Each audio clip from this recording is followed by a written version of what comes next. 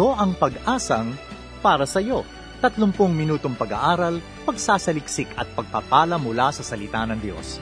Bawat linggo ay sinisikap ng programang ito na ihatid sa inyo ang tanging gabay na maaasahan sa masalimuot na mundong ito, ang makapangyarihang salita ng Diyos. Kami sa Pag-asang para sa iyo ay naniniwala na ang pag-asa ay walang humpay na dadaloy sapagkat ang Diyos ang bukal ng buhay na pag-asa. Bago natin pakinggan ang salitang magpapalakas at magpapalaya, pakinggan natin ang natatanging bilang na ito.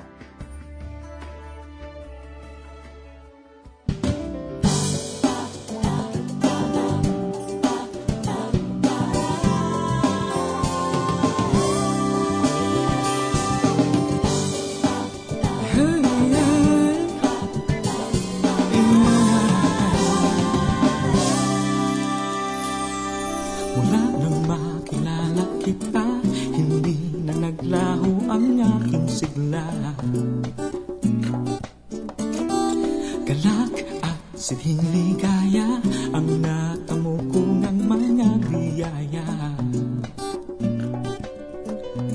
Kasalanan ko'y pinatawad mo, sa pagpapala mo ako'y nabago. Ngayon ang tanging layunin ko, patulan lamang kay Kristo. Sa'yo lang ingin ko, sa'yo lang isip ko, sa'yo lang puso ko, sa'yo lang buhay ko, sa'yo lang, sa'yo lang, sa'yo lang. Sa'yo lang mula kay Ruben Laurente sa kanilang album na Papuri 20, Babalik-Balikan. Isang magandang araw pong muli ang sumainyo mga suki at giliw nating tagapakinig ng ating programang Pag-asang para sa iyo. Ako muli si Rodel Lacson at ako makakasama ninyo sa 30 minutong pag-aaral, pagsasaliksik at pagbubulay-bulay, ang lalim no, ng salita ng Diyos.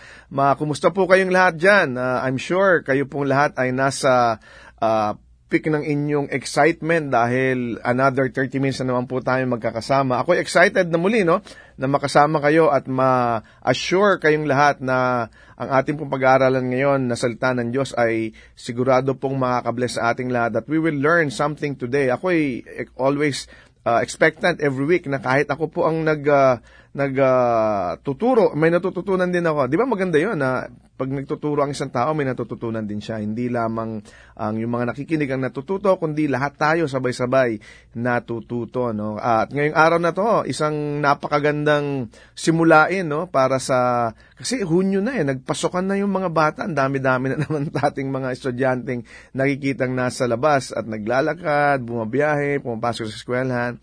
And I'm sure busy-busy na uli ang mga magulang, lalong-lalo na yung mga mami, no? Pagising ng umaga, naghahanda ng baon, naghahanda ng mga uniforms ng kanilang mga anak, at naghahatid, yung mga tatay naman, naghahatid sa kanilang mga anak, no?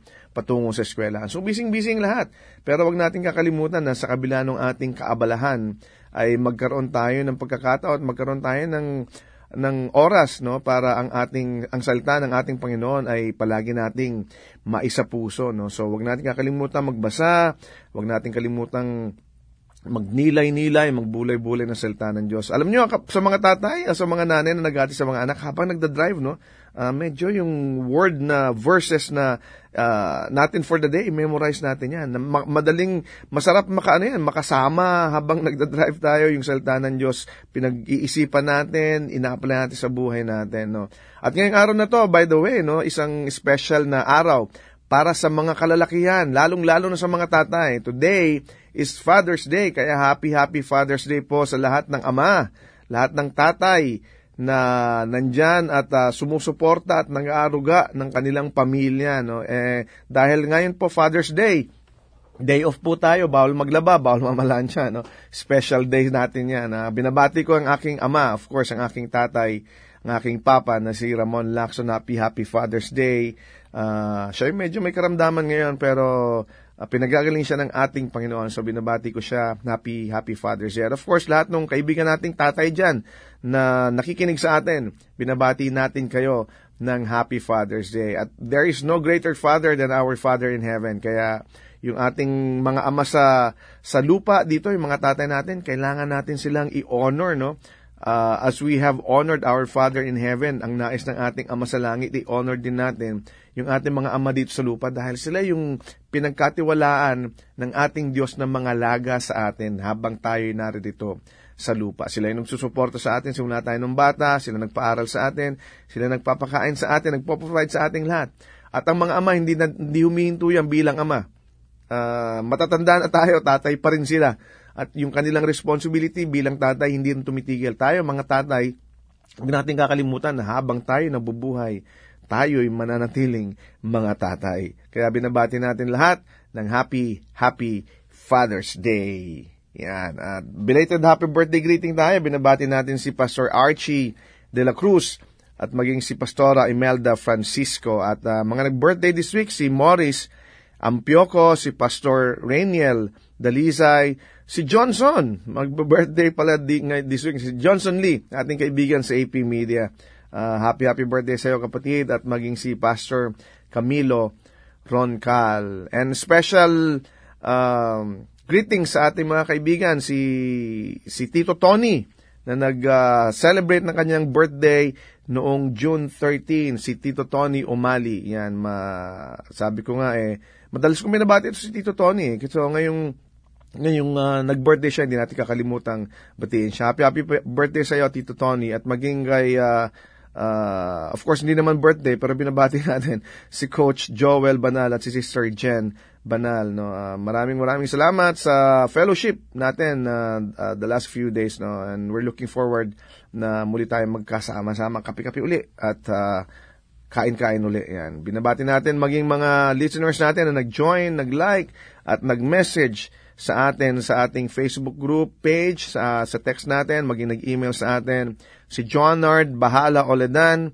si Gladys Gulyarayo, Leonie Generoso Ferrer, si Balong Pasqua, si Jong Sihera, N. Carly Gaspi, Imelda Garces, si Ver Torres, si Alan Sanoy, si Myra Gonzales, Romeo Lugtu, Marlina Mateo Ordonio, si Alio Vicky at si Ana Toy. Maraming salamat sa inyo, mga suki natin na kapinigyan, mga nag-message sa atin, nag-like sa ating Facebook group. At meron din tayong messages na natanggap. Basahin lang natin ito mula kay Edgardo Gatchang. Sabi niya, Pastor Rodel, salamat po sa mga mensahe mo at madami kaming natututunan. God bless po. Mula naman kay G. Nage Calderon, sabi niya, good morning. Always listening to your broadcast before going to church every Sunday. God bless and continue to be a blessing to many. Yan. Maraming salamat sa ating mga listeners na nag-send ng kanilang mga messages sa atin. Mga nag-text sa atin, nakipag-chat sa atin. Isa muling awitin ang ating pakinggan mula naman kay Noel Cabangon mula sa album na Papuri 20, Babalik-Balikan, Si Jesus ang Bahala.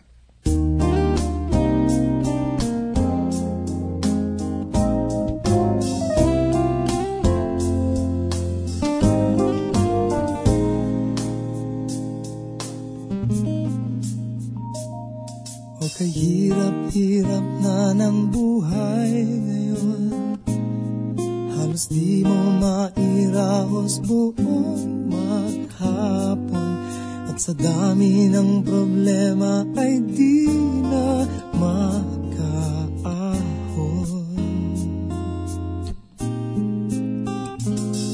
Kung minsan ay parang abang susuko na, pagod na katawan ay tila bibigay na, isip at damdamin ay puno ng pangamba.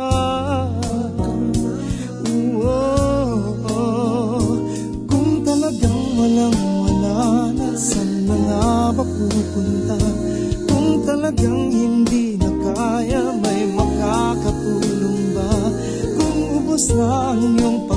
pag-asa ay wag na wag mag-alala, pagkat nariyan siya. Wag kang bibitaw, wag kang aayaw, si Jesus ang bahala.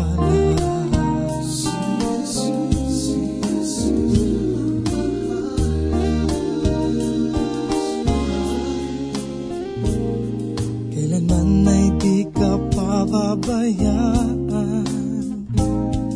pagkat siya lamang ang tanging maaasahan.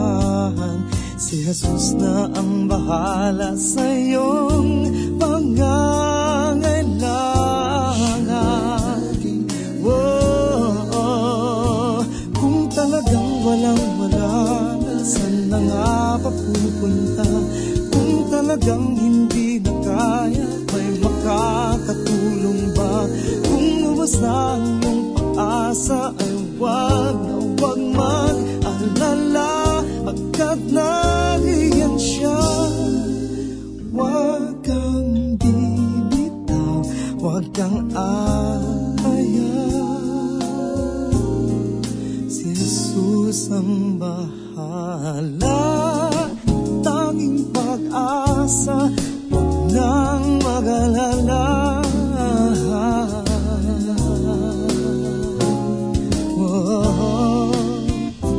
Kung talagang walang-wala na, saan na nga ba pupunta? Kung talagang hindi na kaya, may makakatulong ba? Kung ubos na ang iyong pag-asa, ay wag na wag mag-alala, pagkat nariyan siya. Wag kang bibitaw, wag kang aayaw, wag kang bibitaw,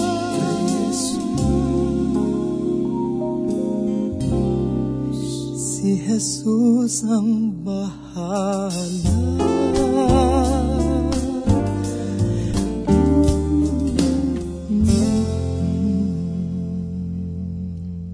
Mula kay Noel Cabangon, si Jesus ang bahala, mula sa kanilang album na Papuri 20, Babalik-balikan. Ngayon naman dumako tayo sa pag-aaral ng salita ng Diyos. Pag-aaralan natin ngayon ang panibagong simula o new beginnings. Maganda to. I'm sure marami tayong matututunan dito. At very, very familiar yung passage na babasahin natin. Ito yung makikita natin sa 2 Corinthians chapter 5, verses 17 to 20. Ang sabi dito, starting from verse 17, ang sabi, Therefore, if anyone is in Christ, he is a new creation. The old is gone, and the new is here. All this is from God, who reconciled us to himself through Christ, and gave us the ministry of reconciliation, that God was reconciling the world to himself in Christ, not counting people's sins against them. And he has committed to us the message of reconciliation. We are therefore Christ's ambassador, as though God were making his appeal through us. We implore you on Christ's behalf, be reconciled to God. Ang ganda nito. Therefore, sabi, if anyone is in Christ, the new creation has come. Or tayo raw ay bago na, no? Kapag tayo ay nasa ating Panginoon. Alam mo, lahat tayo magkakaroon ng panimula. The Christian, lahat tayo mananampalataya, we always have a beginning. Nagsimula tayo sa simula palagi. And no one is born a Christian. Lahat tayo ay pinanganak ng makasalanan. Binanggit yan sa Psalm 51 verse 5. Ang sabi ron, surely I was sinful at birth. Lahat tayo raw ay pinanganak ng makasalanan. Surely I was sinful at birth, sinful from the time my mother conceived me. So dito pa lang makikita natin, mga kapatid, na tayo, hindi pa tayo pinanganganak, kino-conceive pa lang tayo ng ating ina sa kanyang sinapupunan, ay makasalanan na raw tayo. Sinful from the time my mother conceived me. Kung ganun pala, kawawa naman pala tayo, kaya kailangan natin ng panibagong simula.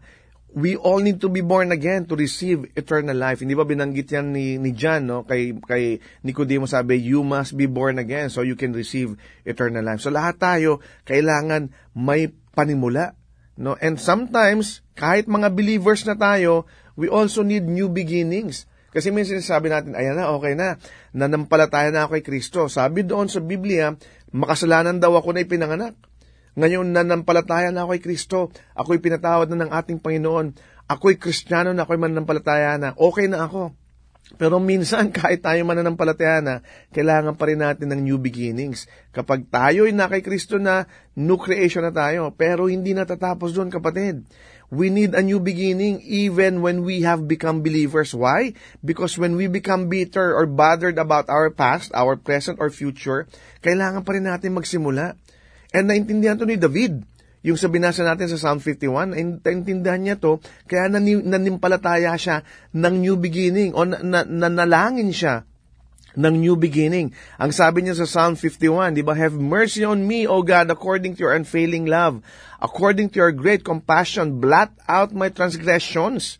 Wash away all my iniquity and cleanse me from my sin. So makikita natin dito, si David mismo na talagang mananampalataya na siya sa ating Panginoon. Talagang sabi nga nito, man after God's own heart na siya. Pero naniniwala pa rin siya na kailangan niya ng panibagong simula. Kaya sabi niya, Lord, wash away all my iniquity and cleanse me from my sin. For I know my transgressions and my sin is always, sabi niya, is always before me.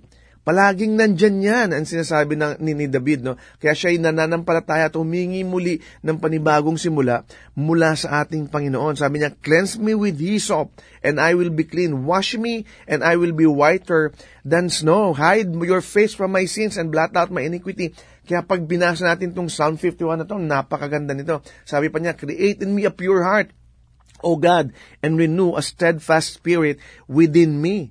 So dito pala makikita natin na kahit tayo pala mananampalataya na, kailangan pa rin natin ng panibagong simula. And we need to follow the simple steps para tayo mananampalataya magkaroon ng panibagong simula. Unang-una, paano tayo magkakaroon ng bagong simula? Kasi inisip natin, okay na ako. Nananampalataya na ako kay Kristo. Pwede na. Hindi ganun yung kapatid. Unang-una, kailangan natin gawin na yung ating nakaraan ay dapat maging nakaraan na. Diba? Let the past be past. Through forgiveness. Kasi pinatawadan tayo ng Panginoon. Kaya nga sinabi dito sa verse 17, di ba? All things are passed away. The old has gone and the new has come. Let's believe this regarding our past sins. Kailangan makalimutan na natin to na kapag tayo pinatawadan ng Panginoon, talagang pinatawad na tayo ng Panginoon. Kasi minsan, kahit umina tayo ng tawad sa Panginoon, talagang kinukulkil pa yung utak natin, no? Talagang tinotorture pa tayo ng ating emosyon, ng ating pag-iisip, ng ating espiritu, na hindi pa ako napapatawad, may kasalanan pa rin ako. Tandaan natin, kapag tayo pinatawad ng Panginoon, nakalimutan niya na yun. Hindi niya na sa atin babanggitin yun. Ang bumabanggit nun ang kaaway. Let's believe it regarding confessed sins. Kapag tayo nangumpisal na sa Panginoon ng ating pagkakasala, maniwala tayo na tayo pinatawad na ng Panginoon. Di ba sasabi sa 1 John 1:9, di ba? If we confess our sins, He is faithful and just to forgive us our sins and cleanse us from all unrighteousness. Kapag tayo raw ay kinumpisal na natin ang ating kasalanan sa ating Panginoon, kinalimutan niya na yun. Pinatawad na tayo ng Panginoon. So let's refuse to be tormented by sins that God has already forgiven. Kapag tayo nagsisimula, kailangan nating tanggalin yung nakaraan. Hindi ba? Kapag may mga ginagawa tayong bago, yung mga luma, tinatanggal na natin. Bakit? Kasi bago na eh. Simula na eh. Ganon din tayo. Kailangan nating patawarin din yung sarili natin sa mga pagkakasalang ginawa natin. Pinatawad na tayo ng Panginoon. New beginnings also require forgiving others. Kailangan tayo magpatawad din ng iba. Dahil pinatawad tayo ng Panginoon, kailangan magpatawad din tayo ng iba. Be kind and compassionate to one another, forgiving each other, just as in Christ forgave you. Sinabi yan sa Biblia, kung pinatawad na tayo ng Panginoon, kailangan magpatawad din tayo ng iba. Forgiving each other. Alam mo, marami sa atin, we are being held back sa ating Christian walk by refusing to forgive others. Ayaw natin kalimutan yung kasalanan ng iba. Basta may kasalanan ka sa akin, hindi ko makakalimutan yan. Maaring napatawad na kita, pero hindi ko makakalimutan yan. Hindi ganon, kapatid. Kapag tayo nagpatawad, dapat makalimot din tayo. It is time to put away all grudges for wrongs that have been done to us. Yung mga ginawa sa atin noong nakaraan, kalimutan na natin lahat yan. We can forgive. You know why? Because we have been forgiven. Diba? Hindi pa naman siguro tayo nagawaan ng sobrang pagkakamali ng ibang tao na kagaya ng nagawa natin pagkakamali sa ating Panginoon. We have never been wronged like we have wronged God. Hindi pa tayo nagkakaroon ng ganong klase ng inalipusta ka na ba? Ipinako ka na ba sa krus? Dinuran ka na ba sa muka? Nilagyan ka na ba ng koronang tinik sa iyong ulo? Hindi ba? Tinalikdan ka ba ng mundo? Dininay ka ba ng mga kasama mo? Yung lahat yun, naranasan ng ating Panginoon yun. Namatay ka na ba sa krus ng Kalbaryo? Hindi pa. Lahat yun nangyari na sa Panginoon, pero sa atin, hindi pa nangyayari sa atin yun. Hindi pa tayo nagkakaroon ng ganong klase ng suffering kagaya ng suffering ng ating Panginoon. Pero sa kabila ng pagkakasala natin sa ating Panginoon, pinatawad niya tayo. So who are we to not forgive others of the things that they have done against us? Diba? Since He has forgiven us, we can also forgive others. Kailangan natin kalimutan at maging handa tayo na yung ating nakaraan ay maging nakaraan na, makalimutan na because of the forgiveness of Christ and because of us being able to forgive others also. Pangalawa, yan yung ating nakaraan. Paano naman yung future natin, Pastor? No, ang future natin, pwede itong maging sobrang ganda. It could be fantastic. Through what? Through faith. Yung una, our past can be passed through forgiveness. Our future now can be fantastic through faith. Sabi yan sa verse 18, all this is from God, who reconciled us to Himself through Christ and gave us the ministry of reconciliation. All things are of God. Lahat daw ng bagay ay mula sa Diyos at galing sa Diyos at Diyos, di ba? At maka-Diyos. We begin with God by faith at salvation. Saan ba tayo nagsimula na ating pananampalataya? Bakit ba tayo naligtas? Hindi ba tayo nanampalataya sa Diyos? Dahil ang lahat ng bagay ay sa Diyos. Ang lahat ng bagay ay nagmumula sa Diyos. Ang lahat ng bagay ay para sa Diyos. The entire Christian life experience is the experience of faith. Di ba? Ang ating buong buhay, experience in faith yan. Ang sabi, the just shall live by faith. Kung tayo ay mananampalataya, dapat tayo mabuhay sa pananampalataya. Nagsimula ang lahat sa pananampalataya. So our future should also be in faith. Dapat manampalataya tayo na ang ating hinaharap ay hawak ng ating Panginoon. And it could be fantastic. You know, it could be the best future it will be the best future for us. You know why? Because when we trust the Lord our God, hindi tayo pwedeng magkamali. Faith is total trust in the Lord.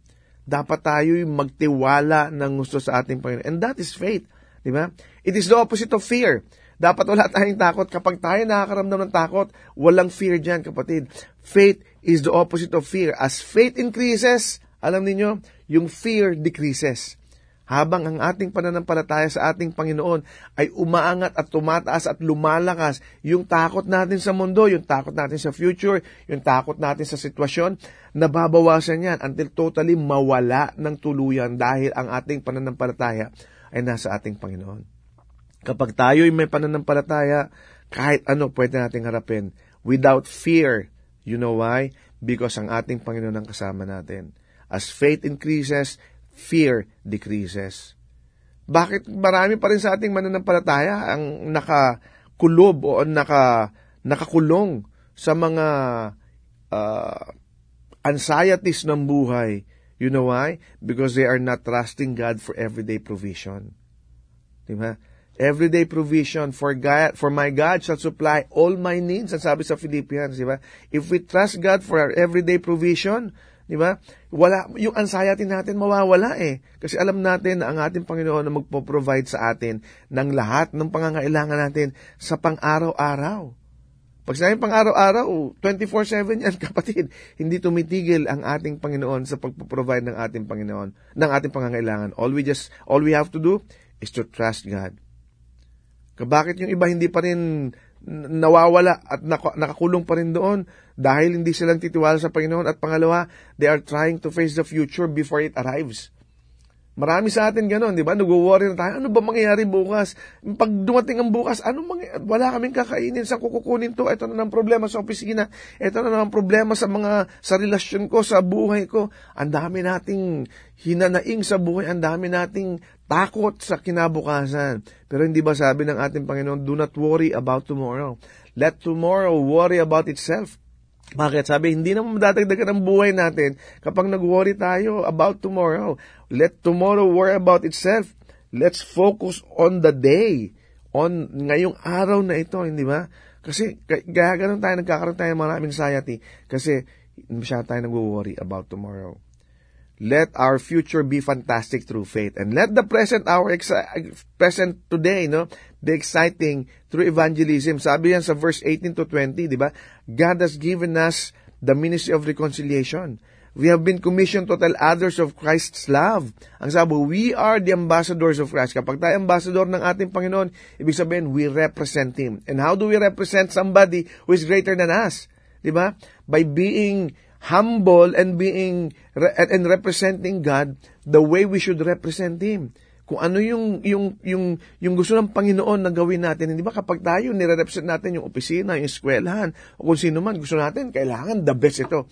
Ganun din, we represent our God who is the best being, di ba? Who is the greatest being. So if we're representing the greatest being, anong dapat natin gawin? We should be in our best attitude also. We should represent God well, and we should represent the kingdom in an excellent manner.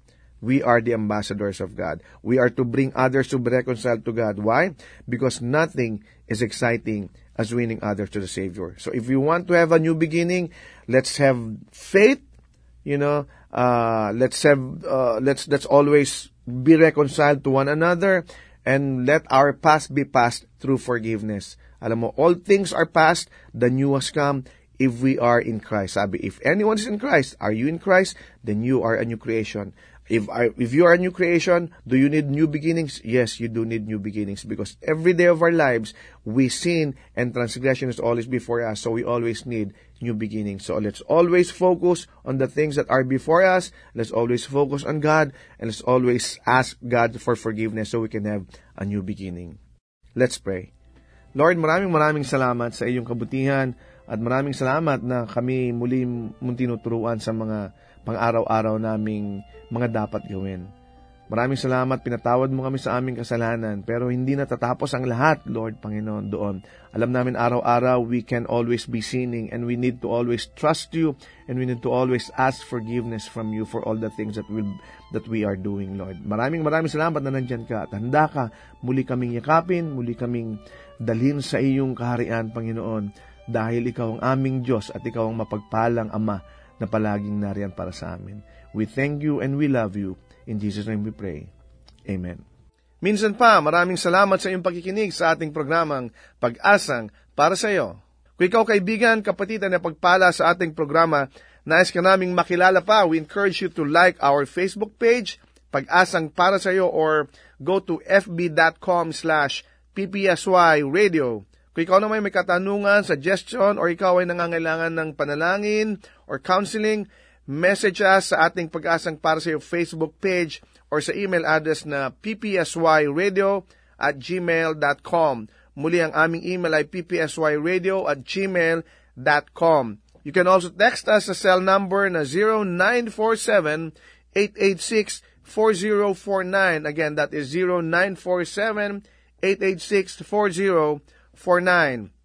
To listen to our previous broadcast, you can access Pag-asang para sa iyo radio through our AP Media app, or go to www.apmedia.org/ppsy. We are also available sa podcast. Subscribe to Pag-asang para sa iyo through iTunes or through your favorite podcast application. Hanggang sa muli, ako si Rodel Lacson na nagsasabing, God is the giver of hope, at may pag-asang para sa iyo.